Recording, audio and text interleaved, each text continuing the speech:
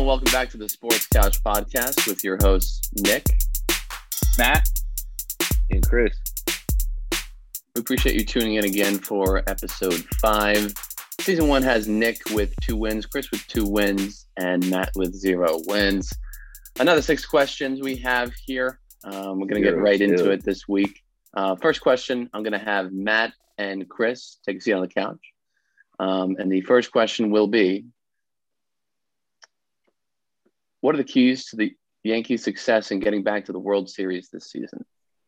and Nick, would you mind listing off the other 5 questions for the listeners, so they know what's coming?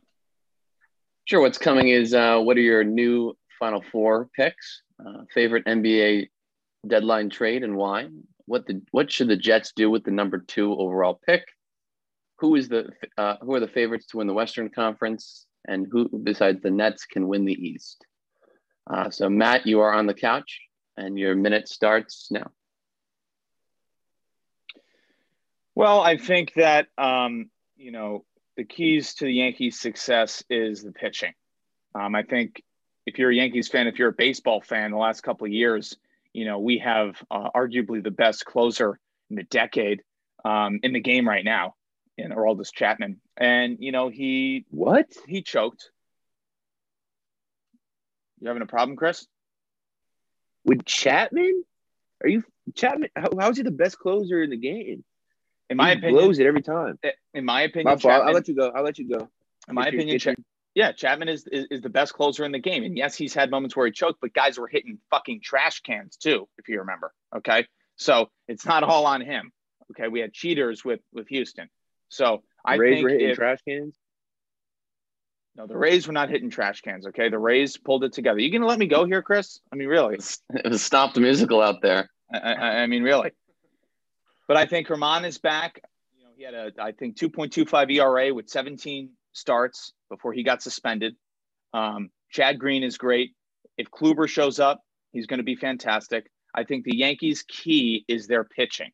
And yes, it's been their Achilles heel the last couple of years, but we have such talent that just because he hasn't gotten it done in the clutch, Chapman, doesn't mean that he's not the best closer in the game and doesn't mean he can't show up. He won a World Series being the best closer in the game before he came to the Yankees.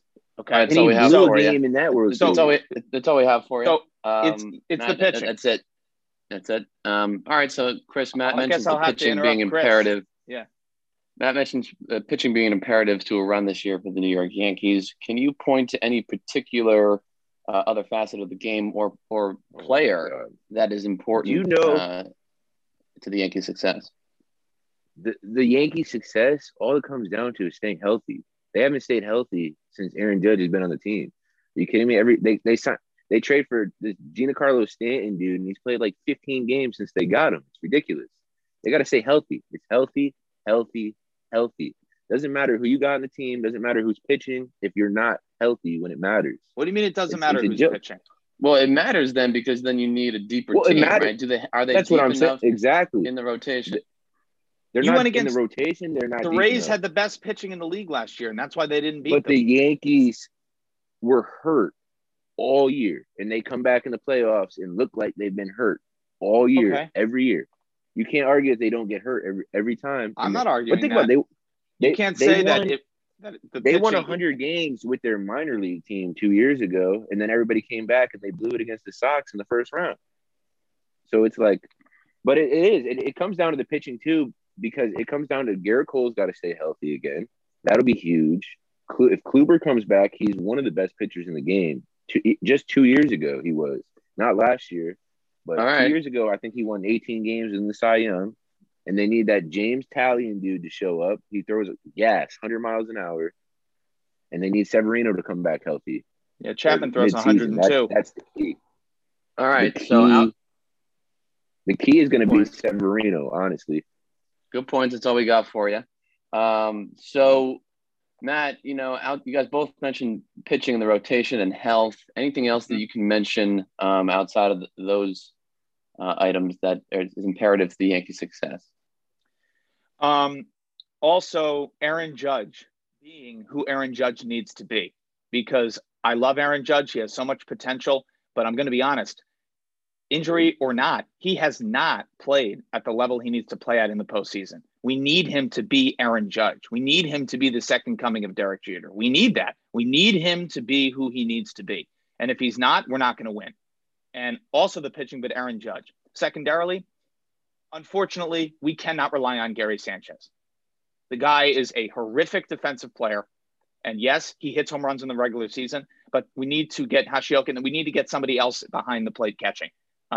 Because we saw him blow it against Houston to go to the World Series in 2017 when he missed that tag at the plate. And I'll never get over that. Never get over that. So if we had someone else behind the plate, we would have gone to the World Series and won that year. So it's Aaron Judge showing up. That's all we got for you. It's Aaron Judge showing up comments. And it's moving on from Sanchez. All right, good points. Chris, final comments? I mean, you said Aaron Judge. Aaron Judge can't be anything like Jeter. It's already too late. He's not. No, it's not. He's been hurt too much. But I think, honestly, the main person who needs to show up, who's getting paid to show up already, is Giancarlo Stanton. He's getting paid $40 million a year to sit on the IL. He is the best player on the Yankees when he's healthy. The best hitter, hits for the best average, most home runs. Can't say best player when he doesn't play defense. He's better than Aaron Judge at hitting. He's the best hitter. All right, best hitter on the team. Yeah, that's better. Giancarlo Stanton. That's the key. Stanton staying healthy is the key to the Yankees winning the World Series.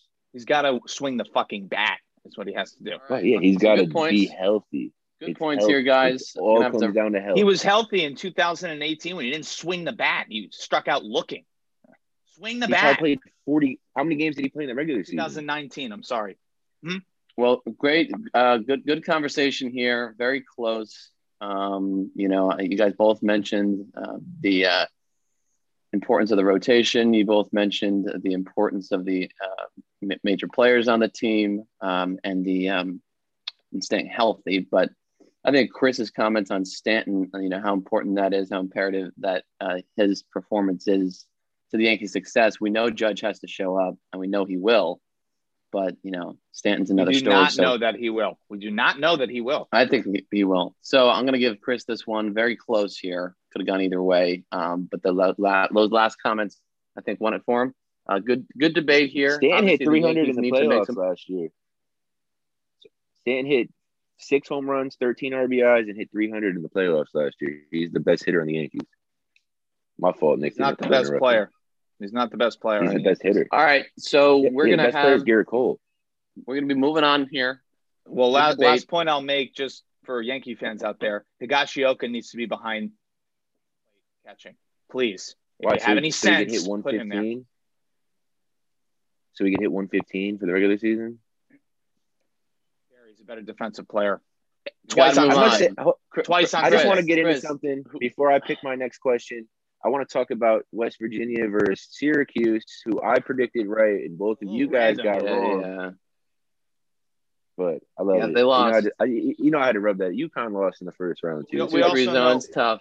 Yeah, no, but we also saw that when you have big guys, who can dunk and can back guys down and make backdoor cuts, the zone doesn't work. So they got what they deserved last night. That's why Bobby's not in the Hall of Fame over there. Huggy.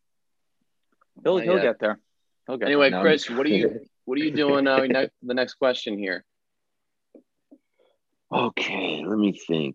So the next question I'm gonna do is I'm gonna put both of you guys on the couch, and I'm gonna go with what should the Jets do with the number 2 pick and why. And I'm gonna let Matt go first, since Nick might have a little more knowledge on this. Yes. No, I'm going to have more knowledge. I want this question badly. Thank you for picking me. The New York Jets, with the 2nd pick, need to select Zach Wilson. Why?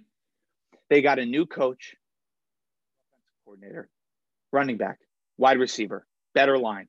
It's a new era in the Jets. When the 49ers are calling to get a higher pick and the Jets say, no, we don't want to give you the pick, they're picking Zach Wilson. They're going to move Darnold the night of the draft. That's what they need to do, or a couple days before. No evidence the 49ers called. They called. They got the 3rd pick. They called. I mean, really, they inquired. But the Jets need to select Zach Wilson. And whether or not they move Darnold, have Zach Wilson on the back burner so that they can put him in if Darnold sucks after 5 weeks and then start him. And here's the thing, Darnold's value has already gone down. So even if he does poorly in the first 5 weeks, his value is going to be down if you bench him. But even if you move on from him right away, I think the value is the same. If you keep Darnold on the bench, start this new guy, again, you're going to have opportunity to have a new guy with a new offense, with a new team. And I think that even if you decide to start Darnold, you have a backup plan. And unless you suck consistently, you are not going to get the number 2 pick. So if the future of the Jets is you want to win, you need to use this pick. And you use it for the best available player at the time, which is Zach Wilson. All right. I just want to say, I want to make a comment before I let Nick go here. So with the Jets, how many times can you do the same thing over? You know what the definition of insanity is? Doing the same thing over and over again and expecting different results. Yeah, that would be starting Darnold. That's the Jets. That would be starting Darnold. Drafting another quarterback, getting another head coach. Where's the consistency in this organization? If you're gonna draft, if they're gonna draft another quarterback, they actually have to give him a chance and put talent around him. Give him a chance to be good. Well, I feel like they never gave Darnold a chance. But all right, Nick, I'm gonna let you go. Yeah, I would agree, Chris, with that. They didn't. They underestimated the talent of Robbie Anderson. They let him walk in free agency. That was the only target Darnold ever had. He never really had a very good supporting cast. And I know he's had trouble. He's had bad coaching. I know he hasn't been able to progress. He doesn't go through his reads very quickly. He makes poor decisions. His TV to turnover ratio is down. But you got to feel bad for the guy. He never really had a supporting cast. I like what the Jets are doing, signing Corey Davis, signing Keelan Cole, Tevin Coleman. They're going to add to the offensive line in the draft, probably add another playmaker in the draft, running back and receiver. So you're right, Chris. I mean, this organization hasn't done the right thing for so many times, and they've reset, gotten a new quarterback every, 4 or 5 years. And now this would be, if Darnold stays, it would be his 4th year, right? And 3 years ago, they drafted a quarterback in the top 3 picks. So it would stink, having to do that again. But where they're at now, if they, Robert Saleh and Joe Douglas, they want to get their guy. They want to reset it comes down to money too. It'd be cheaper to get a brand new quarterback. I don't know if I'm sold on Zach Wilson, but a Zach Wilson or a Justin Fields, I'd be okay with. It's time to move on, give Darnold a fresh scenery and just, go our separate ways. But it is difficult because now you look, if Darnold goes and is traded for a 4th round pick and succeeds in somewhere like Carolina or Chicago, he won't. This is a defining moment for Joe Douglas and the Jets. Could. But no, I agree. It's definitely the defining moment for this particular group with the Jets, the GM. Joe Douglas is the GM? Yep. Yeah. Okay. Yeah, it's definitely their time. It definitely seems like they're making better decisions than the GM in the past. And Chris, this GM, they're not just throwing big contracts at people and all this guy helped bring together that Eagles team that won it all. And this guy, Chris, he didn't draft Darnold, so that's not his guy. Yeah. No, I get it. And can I get my 30 seconds here, Chris? No, you will. I just want to respond to Nick real quick. My thing with the both of you, honestly, with the reset. They got to give everybody an actual chance this time. They can't get Zach Wilson, have them be terrible this year, fire their coach again, blame. You know what I mean? They got to keep. Yeah, I think you got to keep the coach no matter how this season goes. I agree. And you got to keep him you got to give him 3-4. You got to give the whole rookie contract to the same coach, in the same. You know what I mean? Keep everything the same. And then if it doesn't work in 4 years, you can reset again. And here's the thing, Chris. There you go, Nick. I mean, Matt, here's your we were never going to win with Adam Gase anyway. That was a horrible hire. So I think this guy is kind of a proven winner. He was coaching a team that went to the Super Bowl. Yes, he wasn't head coaching, but he was still coaching. And he's a player's coach. He's a player's coach. People love to play for him. But here's something else that I hope brings home the win for me that we got to remember. We get so caught up in the players and the games, winning. But this is someone's livelihood and their job. And Joe Douglas, if he makes a poor decision, he's going to lose his job. And then the Jets are right back in that rhythm, Chris, that you're talking about. So stop thinking for a second about Darnold and what's good for Darnold, what's good for the team. Joe Douglas is also thinking about himself. And if he makes the wrong move here and the Jets suck with Sam Darnold starting and he could have taken Zach Wilson, that guy loses his job and the Jets are in a shithole like they've been for a long time. Okay, so Nick, going off of that, I don't know exactly. If you want the quarterback or this or that, but what would be like if you were to keep Darnold? Where would you want to see them go with the pick? Maybe if you give us kind of a different perspective on just taking a quarterback. Well, you look at what you're giving them a softball. You look at what I was going to mention this anyway. You look at what the 49ers did trading up to number 3, right? They know, in my opinion, that they know Jets are going to take a quarterback. At least they think that they are. So they couldn't come to terms. I'm sure, Joe Douglas wanted a lot for that pick. They had to give up 2 first-round picks and a third-round pick. So it's going to be even more. You probably get 2 first-round picks and a second-round pick for that number 2 pick. If you decide to keep Darnold, you trade down to like the 8th pick with the Carolina Panthers. You get pieces to invest in your roster. That's the whole argument, Chris, right? Because you say, do they have enough playmakers? No, they don't. Corey Davis is a good player. Keelan Cole is a good player, but they need to, if they can get another first-round pick, they can spend that on a lineman. They can spend that on a receiver and then a running back in the 3rd round.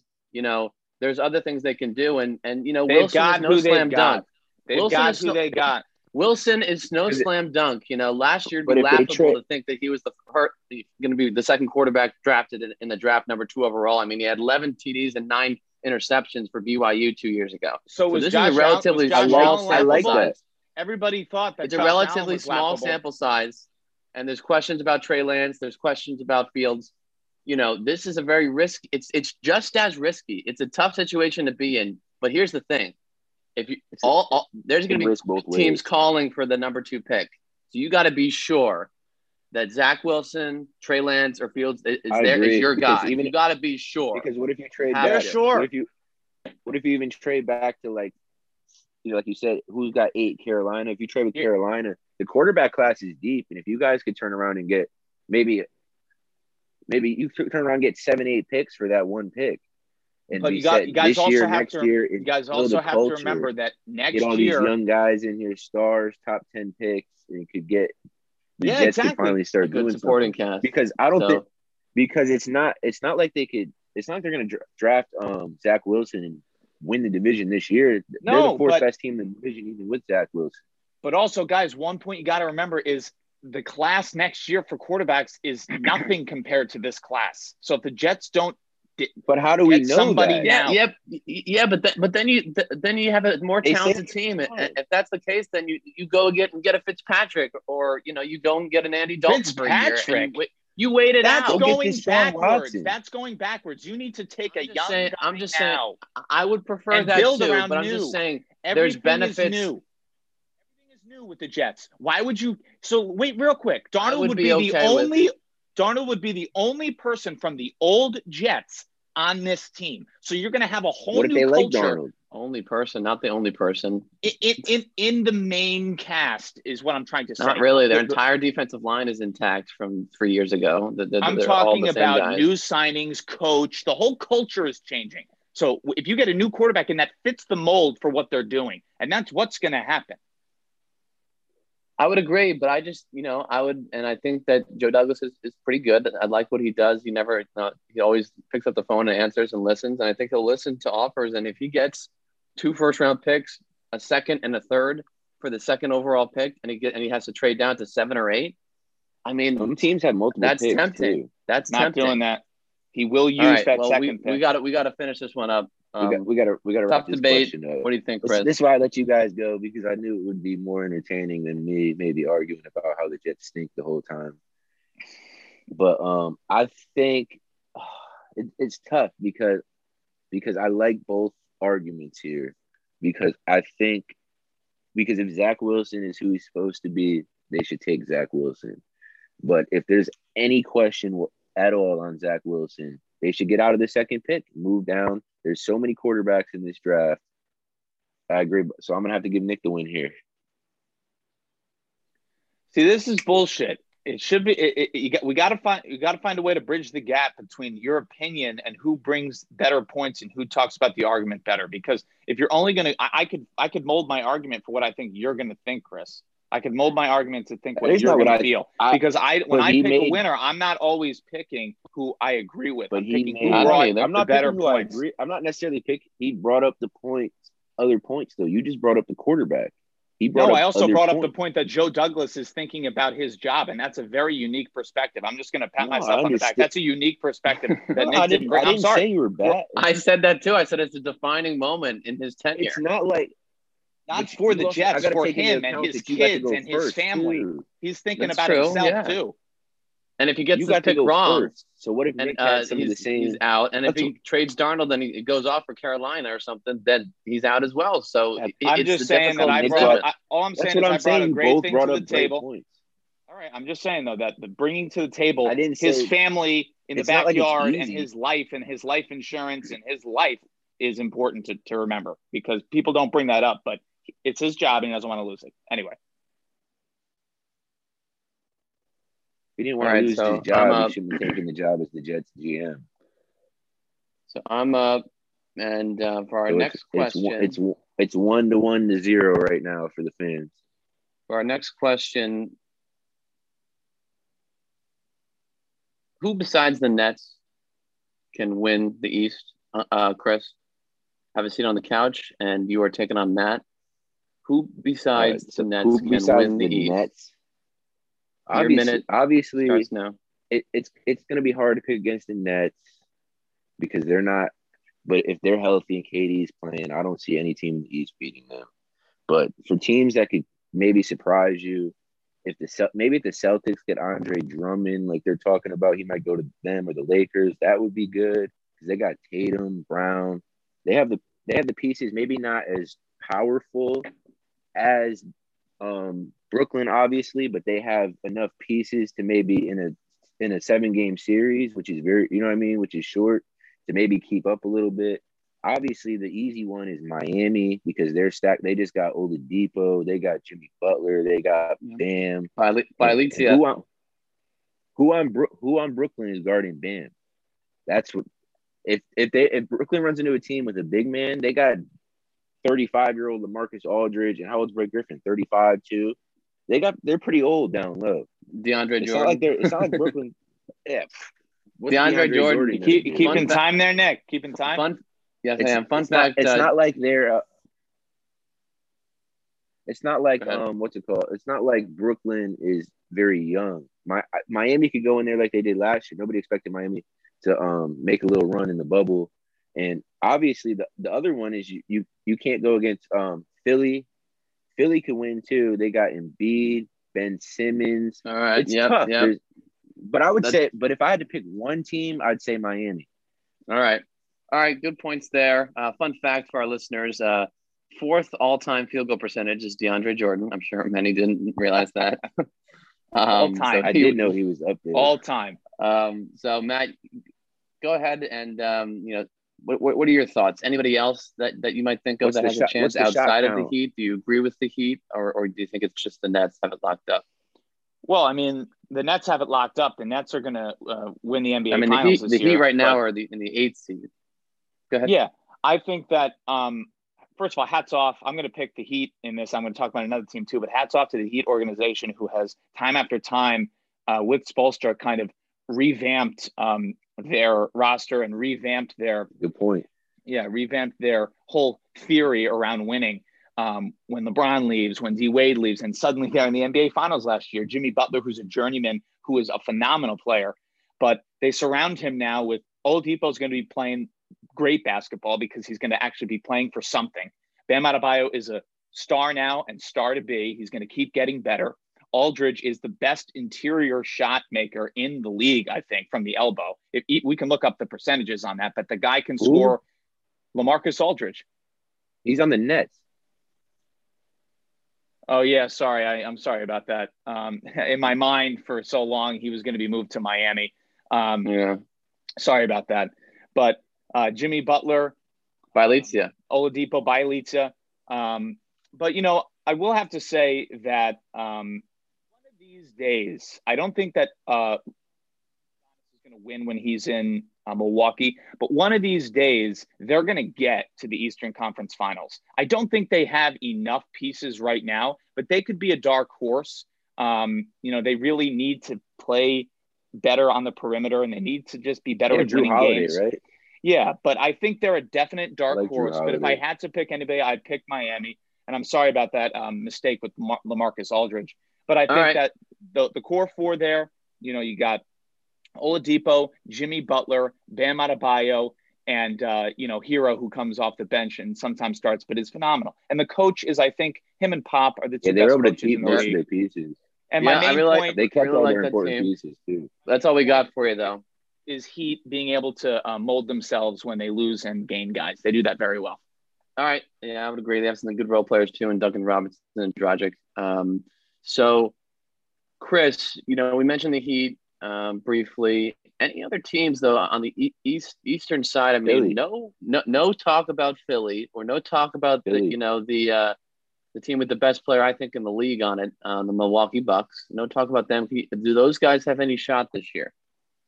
I was saying I mentioned a few teams in the first one. I did mention Philadelphia, because Philadelphia is absolutely loaded, and they're finally putting it together underneath Doc Rivers. Like, this is the team, the trust the process team that we've been supposed to see since they started drafting these guys. Doc Rivers is a great coach. Doc Rivers is phenomenal. Is a phenomenal coach, and he got them buying in. So if Embiid is good, healthy, playoff time MVP candidate, once again, nobody on the Nets can guard him. I don't care what you talk. Who on the Nets is guarding Embiid? I'll let you maybe answer that in your time. But obviously, like Nick said, that's why the question is, who besides the Nets can win the East? Because the Nets, it would have been too easy to say who's going to win the East. It would have just been talking about the Nets for a minute. But Philly, they have Ben Simmons, Tobias Harris. Don't they have Danny Green? They have Embiid. Danny Green. Who else? They have somebody else. They have other pieces. Hey, Danny Green's a two-time champion, man. And Seth Curry, who is shooting Seth I think Curry's the highest three-point percentage in the that's league. The name I was. Yeah. All right, that's all we. Good pickup. But it's all the time we have. But to wrap up here, Nick, Philly's my other answer besides Miami. All right. So, Matt, you went into the Heat. I think you mentioned that they're a little bit of, maybe a year away. They could go on a run, but they have a lot of ground to pick up now after making these additions, because they're 8th in the East. So any other dark horse teams, Chris brought up Philly. I don't know if you want to expand on them, or any other teams that you really think could make a run in the playoffs and somehow surprise the Brooklyn Nets. I mean, honestly, I don't think that you said make a run. The New York Knicks are going to make a run in the playoffs. The New York Knicks could win in the first round. The New York Knicks could easily do that. And it's possible the way that they're playing. I don't think in any regard they're going to make it to the Eastern Conference Finals. But other than, Milwaukee is my dark horse. I do think the Bulls, with that new trade with Vukovic, however you pronounce his name, is a great addition. And I think that he's a dynamic center, my favorite center in the league. But Chris, to go off of what you asked me, who's guarding Bam Adebayo, I don't think anybody really is other than DeAndre Jordan. But the reality is, it's not going to matter. They're going to score at will, the Nets, and they're going to score more points. And in the way that this game is played right now, you score more points, you win the game. But to answer your question, Nick, to wrap up my 30 seconds that's here. How it's always going. You score more points, you win the game. And that's any sport, except for golf. My fault. But I think that you know what I mean by that. That I think right now, defense is less abundant with these super teams that can score. But to wrap up my point, I think my dark horse it comes down to health. Comes down to health, but my Miami is who I think will make a run. But my dark horse, honestly, is Milwaukee, because something about the 76ers, something's going to go wrong. Unfortunately, I think something's going to go wrong. But they definitely could do it. But I think that I still have my sights set on Miami. Eric Spoelstra is a phenomenal coach. All right. Yeah, good points here. I might have to be a little rooting for the Philly if they may go for a run. Now that I'm in Bethlehem, PA, not an hour from Philly, just visited there. That might as well be yesterday. Here you go. Now I'm still a San Antonio fan, but Good argument here. I thought you guys both brought up some pretty intriguing points. I will say that the Heat, you guys both mentioned the Heat and how deep, some of the additions they've made, how deep they are. They can make a run. They had a great run last year. And then Chris mentioned a little bit more on especially if Philly. it goes back to a bubble again. You never know. Yep. Chris mentioned Philly. Bubble hero. And the ability, the shooters that they have, Embiid being the MVP, a very high MVP candidate. I think Harden's the MVP. I think he's, number one at this point, but it's close. So I think you have to go with Chris on this one. Very, very close. Sorry, Matt. It's just that he brought up a team that I think could really could surprise the Nets in 6 or 7. So based on what he said there about how deep they are, Embiid and all those players, and Doc Rivers as a coach, I think if they buy in, they can really this could be their year. All right, so ridiculous. Chris, you're going to be taking or doing the question here. All right, so since I won that one, it is now 2-1-0 in favor of me, Nick, and then Matt at 0. Have you put yourself on the couch, Chris? I have not put myself on the couch yet either. Oh, no, I did put myself. Did I put myself on the couch? I don't know. I don't think so. I don't think I did. Because I think you just put me on the couch. Yeah, I haven't put myself on the couch yet. Exactly. Okay. So, yeah, because I put you guys on. Okay. No, I did not put myself on the couch yet. So, going into this question, I think I'm going to do, what is your favorite NBA trade at the deadline and why? And I think I'm going to go against Nick here, and I'm going to go first. Okay. So Matt, let me know when. I get to pick who goes first. I'm the moderator. No, I picked the question. I don't think so. No, it's the person that picked the question. It's the person that picks the question. I'm the moderator. You know what I'm saying? You just get pushed to the moderator because you're not on the couch in this situation. All right. You know what I'm saying? So I'm gonna go first. So Matt, please let me know when my time is. If you want to repeat the question again or whatever you got to. So the question. Oh, you want me to repeat it? It is favorite NBA. Your favorite, trade. What was your favorite NBA deadline trade and why? Chris, your minute starts now. Okay. The obvious ones, the obvious answers that are going to touch the hearts, it's going to be Miami with Oladipo. It's going to be the Chicago moves were fantastic. They're a young up-and-coming team. Orlando just gave everybody away, it seems like. Where did Aaron Gordon went to the Nuggets? That was a great move. And obviously we don't got to talk about the buyouts and stuff like that because that's not technically a trade. But the question is, what is your favorite trade? My favorite trade is Rondo to the Clippers. The Clippers have a point guard now. They have a leader, somebody that's been to the finals besides Kawhi, because Kawhi is a great player, but he's not a leader. He didn't have to lead in Toronto. They had Lowry. He didn't have to lead. And now Rondo is coming in there, just won a championship with the Lakers, won with the Celtics in 2008. He's been there, been around, always plays, brings a level up in the playoffs. Playoff Rondo is the nickname. Best NBA deadline move is Rondo to the Clippers. Good points bringing up about Rondo, Chris. I am not, sold on Rondo. I just think that at some point he's not going to fit with a group of people. And I think, age has something to do with it. But I do think that a leader can always help a team. That's why Chris Paul does well wherever he goes. Exactly. So, Nick, your point on funny you brought up Chris Paul because of the videos that's going around with, hey, you're Chris Paul. Hey, you're Chris Paul. Yeah, it's a great video. It makes me laugh really hard. And I guess, I don't know, I just wasn't a fan of playoff Rondo, against the Rockets last year. So, but Nick, to Chris's point, would you like to touch on the impact of essentially sending, two kind of similar players. Yes, one has more pedigree and one's won more championships, but I look at them as very similar players. I don't think that Lou Williams has as much of a leadership role, but in terms of the roles that they play on a team outside of a locker room leadership role, I want to touch on what your feelings are about that trade and how it enhances the Clippers, and maybe if it's unfortunate for Lou Williams if you want to touch on that going to the Hawks, because I don't really know what they got going there. But if you have another trade, Chris mentioned the Aaron Gordon trade, which I personally think is a huge move. It really enhances the Nuggets. So do you want to touch on the Rondo trade, and if you have any feelings about any of the other big time names?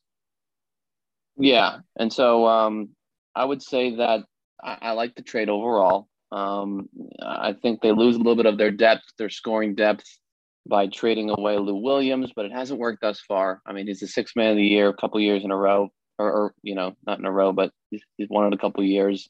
Also, and neither of them are young. Rondo, though, has that playoff experience, right?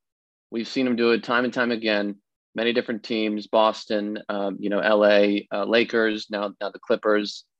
You get a true game manager, a true point guard that, he's one of the old school point guards. Growing up, I always thought that there could have been more to Rondo's game, but when he played with the Celtics, but seeing him now compared to other, true scoring point guards, I just think what he does so well. So I really like that trade.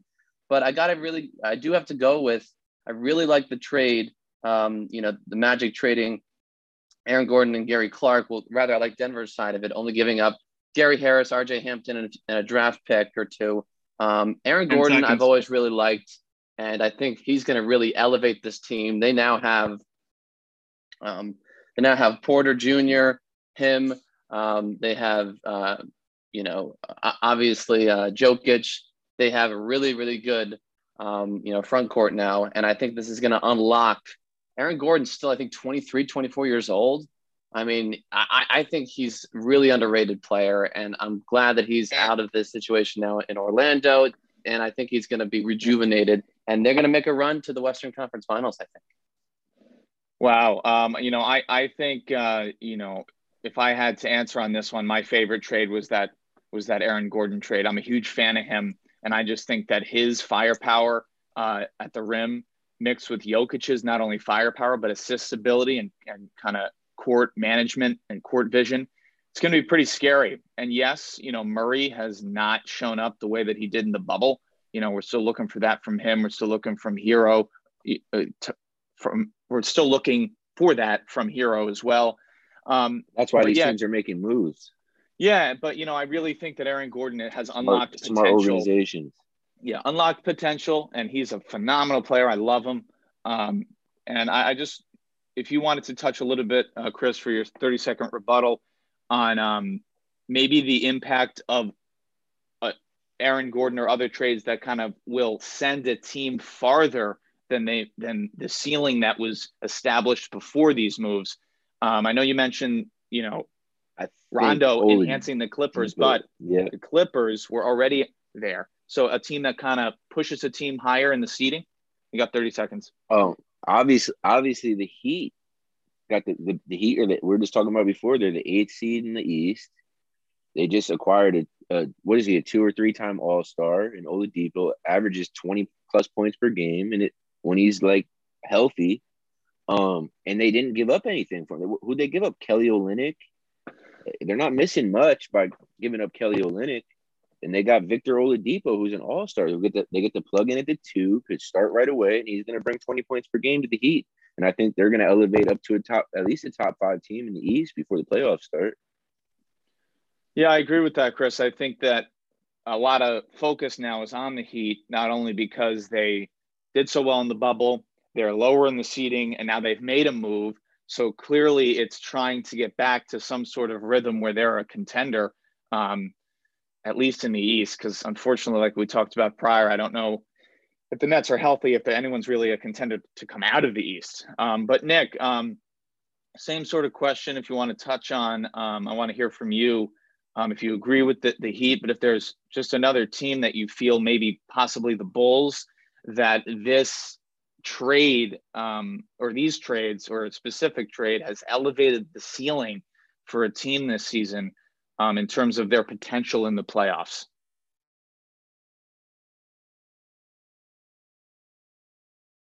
Yes, I mean, you took the words out of my mouth with the Bulls. I've always been a big fan of Nikola Vucevic, and they were very not so good at center. They had Wendell Carter Jr. and Thaddeus Young, and now they have one of the best bigs in the game. Right? Pair that. I think he is the best. You pair that with Zach LaVine. They also got Daniel Theis, which was a very low key move that I didn't really So now they add him some depth there. At the he was center on. position. Wait, Nick, was he on the Celtics? That he was on. Oh wow, I didn't remember that happened. Keep going. So I just they also added Al-Farouq Aminu, who's a very underrated player from Orlando too. He wasn't just a throw-in guy. I mean, they traded Otto Porter Jr., which I like him, but he's been largely inconsistent. So now you have two guys. If you can make a run, get into the 6th, 7th seed in the playoffs. Depending upon the matchups, they could make a little bit of I could see them upsetting someone. I could see them upsetting a 4 seed or something like that. So to wrap it up, Nick. I just really like the move. I think it's going to elevate Zach LaVine's game, and I think it's going to attract some free agents next year as well. They got him for 2 years, which is huge. Yeah, I think contract. You guys.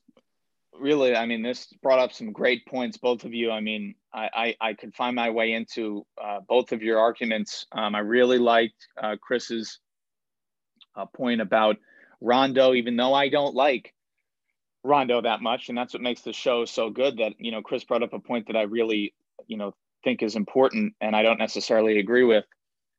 Nick bringing up the Aaron Gordon trade and also mentioning the Bulls and mentioning the moves that they made and reminding me about Theis and reminding me about Vujicic's ability, and also I don't know if you mentioned this, I think you did, how it can possibly elevate Zach LaVine's game. I think that was a dark horse and strategically a little bit here, so we don't end the game and I can extend my my chances here, because Chris has 2 wins right now. Am I correct? Hey, whoa! You can't make a decision just Chris, on that. You didn't even bring up wait a minute. I just want to say in your little, you didn't even mention I brought up the Heat. Like, I feel like it's a little disrespectful that you went into every point Nick brought up. You did mention but I mentioned Rondo. Like, come on, big, man, give me a chance. Listen, Rondo was your big point, and I mentioned Rondo, and I also mentioned how I respected how much it made me think about him. Too. The Bulls weren't Nick's first point, though. Come on, man. You at least gotta. You're talking about fair in the other one, and you're kind of just going into. Come on, we both brought up good points. No, Chris, I mentioned Rondo because I mentioned Rondo because I'm not saying Nick's points were bad. I'm just point. like, that was your strongest point, and I also that was your strongest. That was your strongest point, and I was mentioning it because it was something I didn't agree with that I think is a great point. But Miami, I also agree with, and we had touched on it earlier. So that's why I was highlighting maybe a point that Nick brought up that we hadn't talked about earlier on the podcast. But Chris has 2 wins right now. Nick has 1 win. That went into his decision, and I'm going with Nick here. Partly Good because choice. it was a little bit of a draw, and I also want to extend the game a little bit. I'm going to be honest with the fans. Good choice. I'm getting tired of losing, and I got to play my own strategy here as well. Great points. Just remember remember this if it comes down between you and Nick in the finals. Oh yeah, all right. So no, seriously, guys, I think if our listeners can attest, I think that was great conversation, and I think we're really hitting on some good topics here that we're passionate about this week, and we know a lot about. So great conversation, guys. So for mine, I'm going to put myself on the couch. I'm going to use my my one time, and I'm going to say, who are the favorites to win the Western Conference? That's the question. I'm going to put Matt on the couch for who are the favorites to win the Western Conference in your opinion. Doesn't necessarily need to be like, what are the odds? What are the actual odds? What you think, who are the favorites in your opinion? So Matt, go ahead, minute on the couch. Chris, can you keep time? And here we go. This is where I don't see the couch again, and Nick probably wins the episode. So congrats, Nick. The question is who is going to be there or who's going to win? So who are the favorites in the Western Conference? To win the Western Conference. Well, I'll talk. Yeah. Who are the favorites? Who's going first? So Matt's I can get this going. All right. Who are the favorites to win the Western Conference? Who's right, the Chris? That was your favorites question. to win? Yeah. Who's the favorites to win the Western Conference, Matt? Your minute starts. Honestly, I'm going to go with my pick, my gut feeling here that I've been feeling for a while, but I'm going to go with the Utah Jazz. They've been consistently healthy.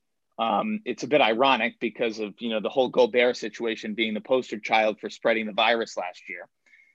But they're playing really well. Donovan Mitchell is a future MVP in my opinion. He's playing like one. He's also going to get votes this year. By no means am I saying he's going to win, but he will get votes, and that matters for something.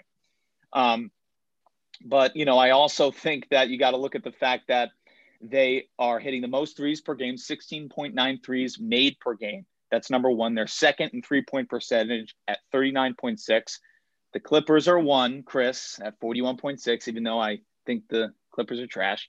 But I think the Jazz with Gobert and Mitchell, with what they can do together, the firepower, how they're playing, I think that they are in a position right now to make it to the Western Conference Finals and possibly even move on to the finals. I think that they have a lot of firepower. They're playing the best basketball in the league right now in terms of consistency, 3-pointers, which is the biggest part of the game right now. I don't care if you don't want to admit it. My pick is the Utah Jazz coming out of the West. But all right, so Matt, I just want to get into something that I wouldn't have won the episode if you picked me to win last time, because you don't have it to win yet. But now you have 2 wins. You have 2 wins. No, I'm saying but Nick could have still won the last 2 questions and won, and it would have went to OT. No, you have 2 wins right now. I thought we were on our topic here. If I picked you would have won. I'm just saying. Yeah. But I'm saying, but the Jazz aren't winning the West, so I don't know why you even wasted my minute there. I'm sorry to be disrespectful here, but you were being disrespectful before. I'm the moderator here. So the Jazz are not winning the West. So Nick, if you want to actually give me a team that could win the West in your 60 seconds, come on. I'm gonna go with another dark horse, and that is the Denver Nuggets. The Denver Nuggets, like we just talked about, they added Aaron Gordon. They added some good pieces. Now they have a really deep, front court. They're number 4 in assists, right? That they're 3rd overall in field goal percentage. I mean, they do everything right. The 3-pointers made. They're 3-point percentage rather. They're 6th overall. So I just really think this team is extremely deep. They got Jokic, obviously. They got Kevin Porter Jr., who's a rising stud. I think he's going to be very, very good. Aaron Gordon now coming off the bench, real good player. They got guard play with Monte Morris, with Murray, and they didn't really lose much. But I like Gary Harris, but they didn't lose much losing him, and so they got very good defenders. They're well coached. I think this could be the year that the West is a little bit more open, and the Jazz are there. They've been playing great team basketball as well. But you look at a team with the height of Denver, with the length of Denver, I just don't. I think that they really could surprise some people, and they've been close every year. And Denver has been very close every year. You have to admit that. Nick, you disappointed me again because I thought you would be the smart one and pick the team that's actually going to win the West, which is the Los Angeles Lakers, because LeBron and AD will be back for the playoffs. AD on one leg. That's better than fucking Aaron Gordon. Like, come on, man. Like, I get it. It's like, it's cool, but the Nuggets are 4th in scoring. The Nuggets are 4th in scoring. Losing. Okay. To your last point, Chris, Nick could have put you on the couch here. Yeah, you could have put me on the couch. Yeah, it's all I'm saying. Field goal percentage. So, but I'm like, but okay. So let's get back. Let's get back to the rebuttal. Like, 7th I get in the steals. Jazz are the 1 seed, but we know the Jazz aren't going to the finals. Come on, like. The Nuggets probably, we see it every time. The Nuggets are close, but they won't get to the finals. We know this every time. So can we get a team maybe? Because you guys mentioned all these teams. You didn't mention, nobody mentioned the Suns, who are playing phenomenal right now. Nobody mentioned the Lakers. Nobody even talked about the Lakers if LeBron and AD are healthy. And nobody brought up the Clippers. who I believe are three teams that could beat both of those teams that you guys brought up. Trash. So maybe going into that, can we talk maybe a little bit more, or maybe you could try to persuade me a little more on why your team will win in this 30 seconds? I mean, here's the thing. Like, I think the easy pick is the Lakers, but unfortunately, they're what 0-4. I don't know if they're probably 0-4 when LeBron didn't play. I think they won a game. They won a game. They won last night. But I think they were 0-4. Listeners, correct me if I'm wrong, when LeBron was out initially. And here's the thing you have to remember. No one wants to see what happened to KD happen again to anybody else. After that, everyone's going to deal with Achilles injuries in the playoffs and the finals much differently. If AD goes out now, he's out for the finals this year and all of next year's season and potential playoffs and finals. And then LeBron's 38 years old. They're going to be really wary of that. LeBron will come back, and look at what the Nets are doing. They have a super team just to beat LeBron. But LeBron can get it done always. He can always get it done. However, if he doesn't have a supporting cast against teams that are really balling out, he could lose. I mean, he could lose. We saw him lose the year after he won it in Cleveland. He lose. He won one game, I think, in that finals. So it's one or two games. And I also think that the Clippers are not going to get it done. I'm sorry. No matter who they have, they're not going to get it done. All right. So, Nick, maybe if you want to go into more of opinion, more on just instead of just talking about how the Lakers' injuries and the supporting cast are going to affect the Lakers, to who is maybe another team that could win the West, or whatever your point is. I don't want to I'm trying not to persuade it, but it's kind of hard in the rebuttal to kind of ask a question. You know what I'm saying? Yeah. So if you want to go for maybe 30 seconds on something else you wanted to talk about, or maybe go more off of Matt's points, or whatever you want to do. I like Matt's points about the Lakers. It's going to come down to, and I know you preach it, Chris, health. What team's the most healthy? And I don't think that the Lakers are are extremely deep. They have a very good starting five, and a good maybe 6 through 7. But after that, it becomes a little skimpy, and so it's all going to depend on if they can stay healthy. If they can, never doubt out LeBron. But I'll talk a little bit about the Clippers because I don't think that they're favorites, but I like what they've done this year. Some of the pieces they've added in Kennard, Terrence Mann playing really well, Batum. They're very deep, and now they add Rajon Rondo, a true game manager, to complement the scoring of Kawhi, of George and Ibaka. So they have at every position they have a lot. Paul George and Ibaka. I mean, every position they're extremely deep, right? They've got players who can play. I mean, it's as simple as that. And so Paul George is trash. When it comes to the playoffs, with injuries and staying healthy, they lose one guy. It's Marcus Morris is up. They lose Rajon Rondo, Patrick Beverley's up. So they got a deep team, and I think if they can really anchor down defensively and truly control the game a little bit more with Rajon. I think it's going to work out well for them. So now you guys are putting me in this tough situation where either I got to pick Nick to win, and then me and Matt will be on the couch, or I pick Matt to win, and I don't even have a chance to get on the couch if Matt Does wins. Nick have 2 wins right now? Nick has 2 wins, so 3 would I would win. have to win the last and one. You've used your 3 won't win. You used your on I did couch. Too. Yeah. So it's kind of. Well, who do you think I'm won? at a loss here. Once again, who won the argument? Once again, the Maddens have put me in a spot where I can't win the show because they're afraid to go. You got to go with who you think won. Well, you can play my card, be strategic, go with me, and extend the game. All right. So after the tough debate here, I'm gonna go with Matt. So Matt, if you want to go into what the rules are going to be for here on out with the show. Yeah. So where we're at now is thanks for the win. So Nick's got 2 wins, Chris has 2 wins, and I have 1 win. So that brings up 5 questions. We have 1 question left. So we want to get to all 6 questions each week, no matter what. So in an instance where Chris, if he had picked Nick to be the winner there, Nick would have 3 wins, Chris would have 2, I would have 0, and we would have 1 question left. So if Chris was on the couch for the next question and he ended up winning, then that's 3 and 3. We'd go to overtime, and then it would make it 4 to win. We're going to get to all 6 questions each week, no matter what. We just wanted to throw that out there for how it's going to be structured moving forward. So the episode wouldn't end when Nick got to that third win. If we had questions left, we'd still finish off so we get time to talk about it. All right. So last question that we have. So Nick with 2, Chris with 2, me with 1 is going to be right now. Who is in your Final Four in the NCAA men's basketball March Madness tournament? Yeah, you kind of have to put yourself on the couch here because you have to try to win.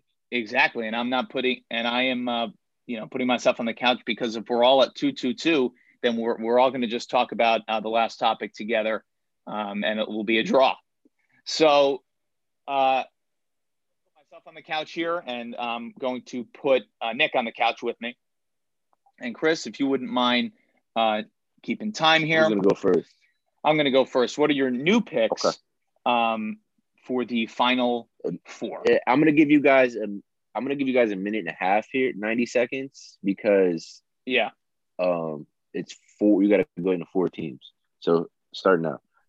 All right. I think my Final Four. It's only been adjusted a bit, but I think my Final Four is Houston, Michigan, Baylor, and Gonzaga. I think Houston's playing phenomenal basketball right now. They're big, strong, great interior passing. They score around the basket, and I think that's key in this tournament. They have to work a bit more on free throws, but overall, I think they will beat Oregon State and advance to the Final Four. Michigan, I think, is going to get through Alabama. I had Alabama beating them, in some brackets, but I think it's going to be those 4 teams. Baylor is going to make, such a run. They're going to continue to win. I think Gonzaga is the national champion.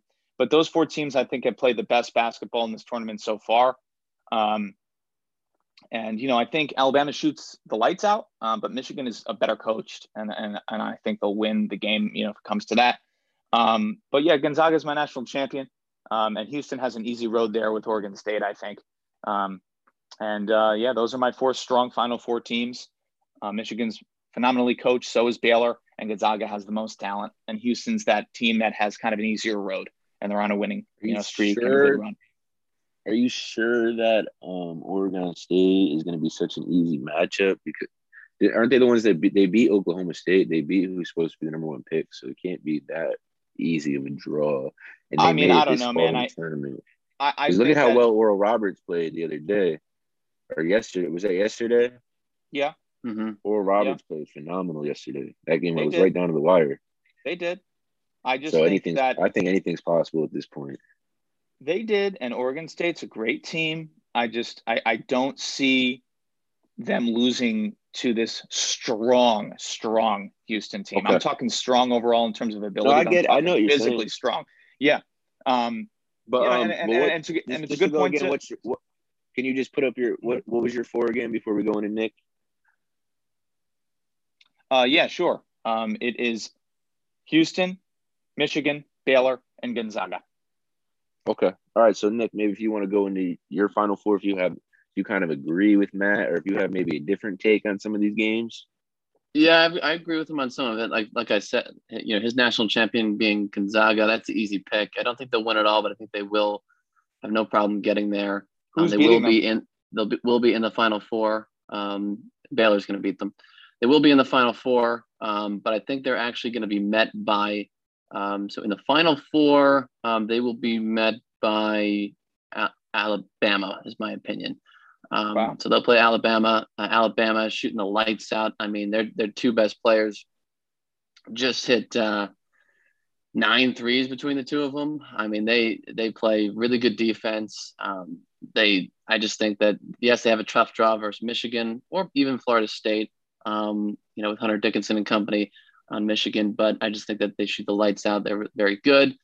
Baylor has been the best team in the country, I think, all of the year.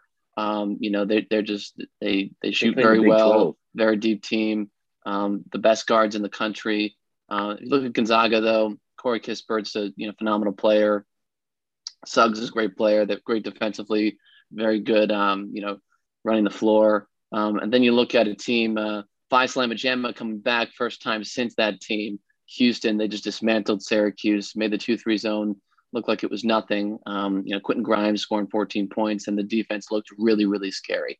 I don't think they'll have any trouble getting past Oregon State. I think they're a bit overrated. They've been on a very good run, but it's coming to an end soon.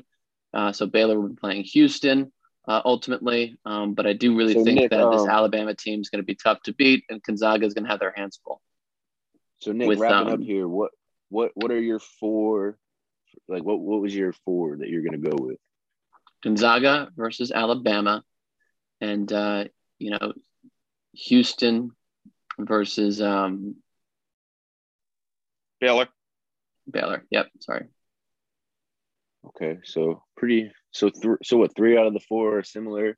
You guys agree on Michigan and Alabama is the one that that's going to be a tight game. But Nick chooses Alabama. I choose Michigan. Yeah, should be good. I had Michigan in my finals to start, but I had them losing to Oklahoma State, which was a terrible choice because I should know that Big 12 teams like to lose early on in the tournament, but we won't get into that. All right, Chris. Big 12 team could win it all still, so.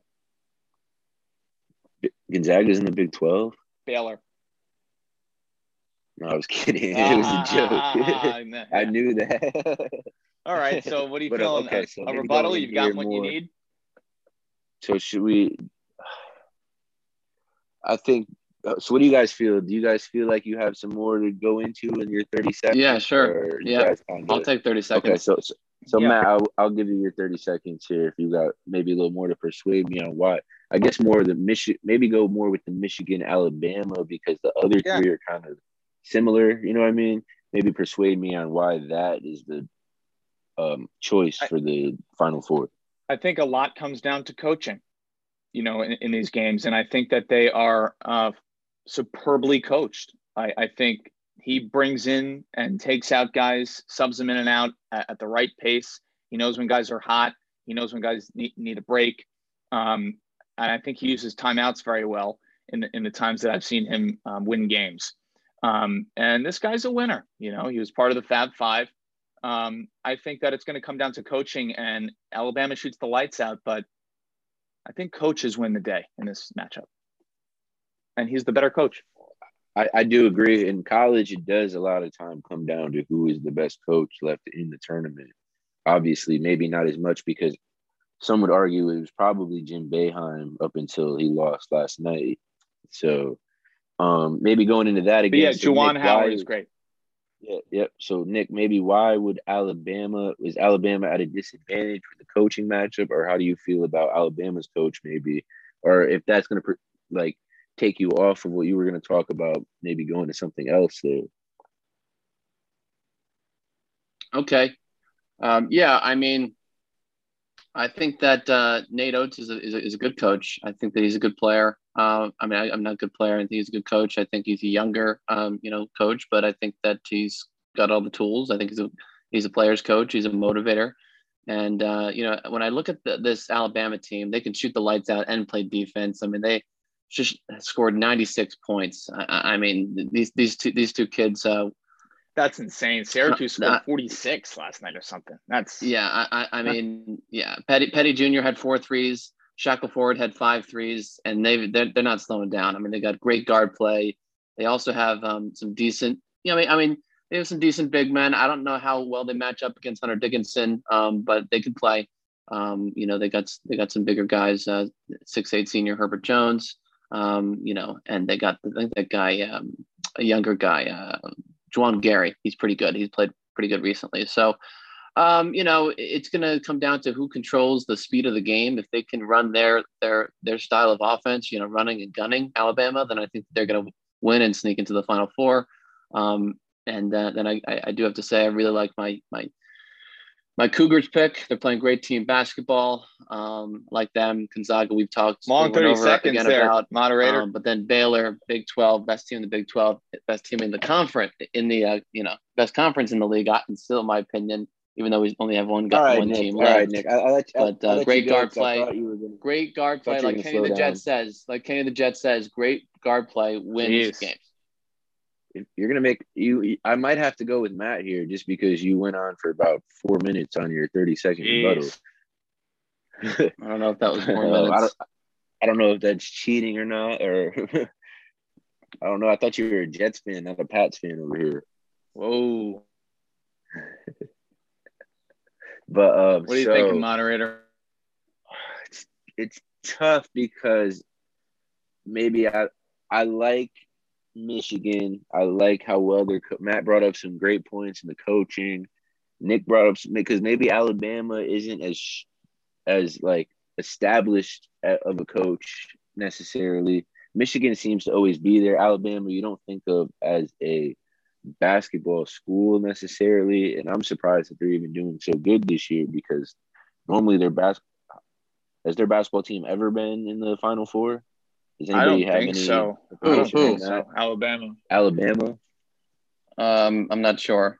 I don't think so. I don't think Alabama's ever been in the final. Exactly. I don't think Alabama's ever been in the Final Four. And if I'm wrong, I'm sorry to Alabama fans for being wrong. But I hate when you guys put me in this situation because obviously I want to go with how I feel with Michigan, and I want to go with the way that would extend the show and give me a chance to win.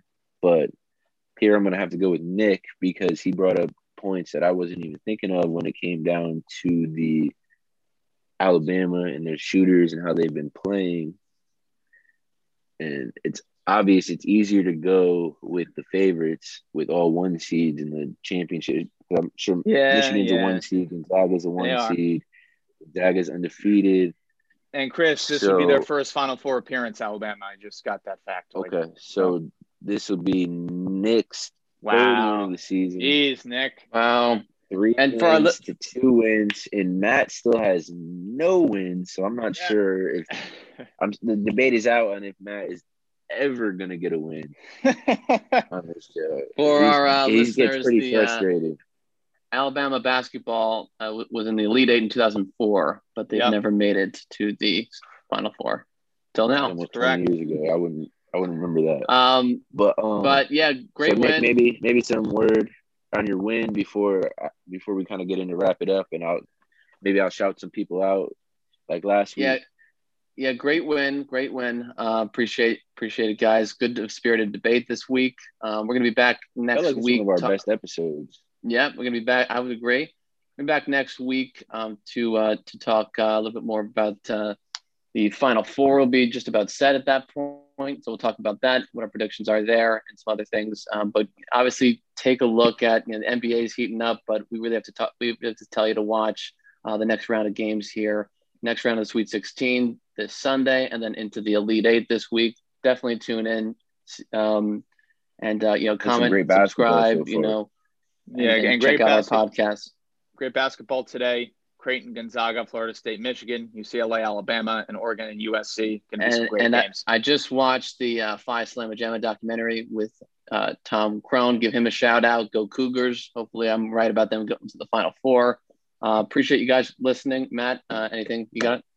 Thanks for listening, guys. We appreciate it. This episode, went a little long, but I think we're having some good spirited debates. Things got a little heated. I'm still looking for my first win. I'll try to calm it down. To our 3 listeners out there, I don't think they really care how long it gets because I don't think anybody even makes it this far. And if you do, maybe hit me up and tell me you made it this far.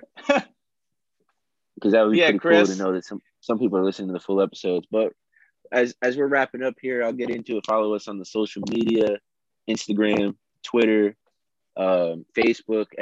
We're pretty much everywhere. We're on the Apple Podcasts. We're on all the podcasts, Spotify, everything but SoundCloud, because apparently that costs money, even though everything else is free. But we won't get into politics on this show. Yeah. But I want to shout out all the West Virginia fans for thinking they were going to beat Syracuse. I want to shout out Nick Madden. I want to shout out Duffy, who was on the show, giving us. I'm pretty sure he picked them as the champion in one of his brackets.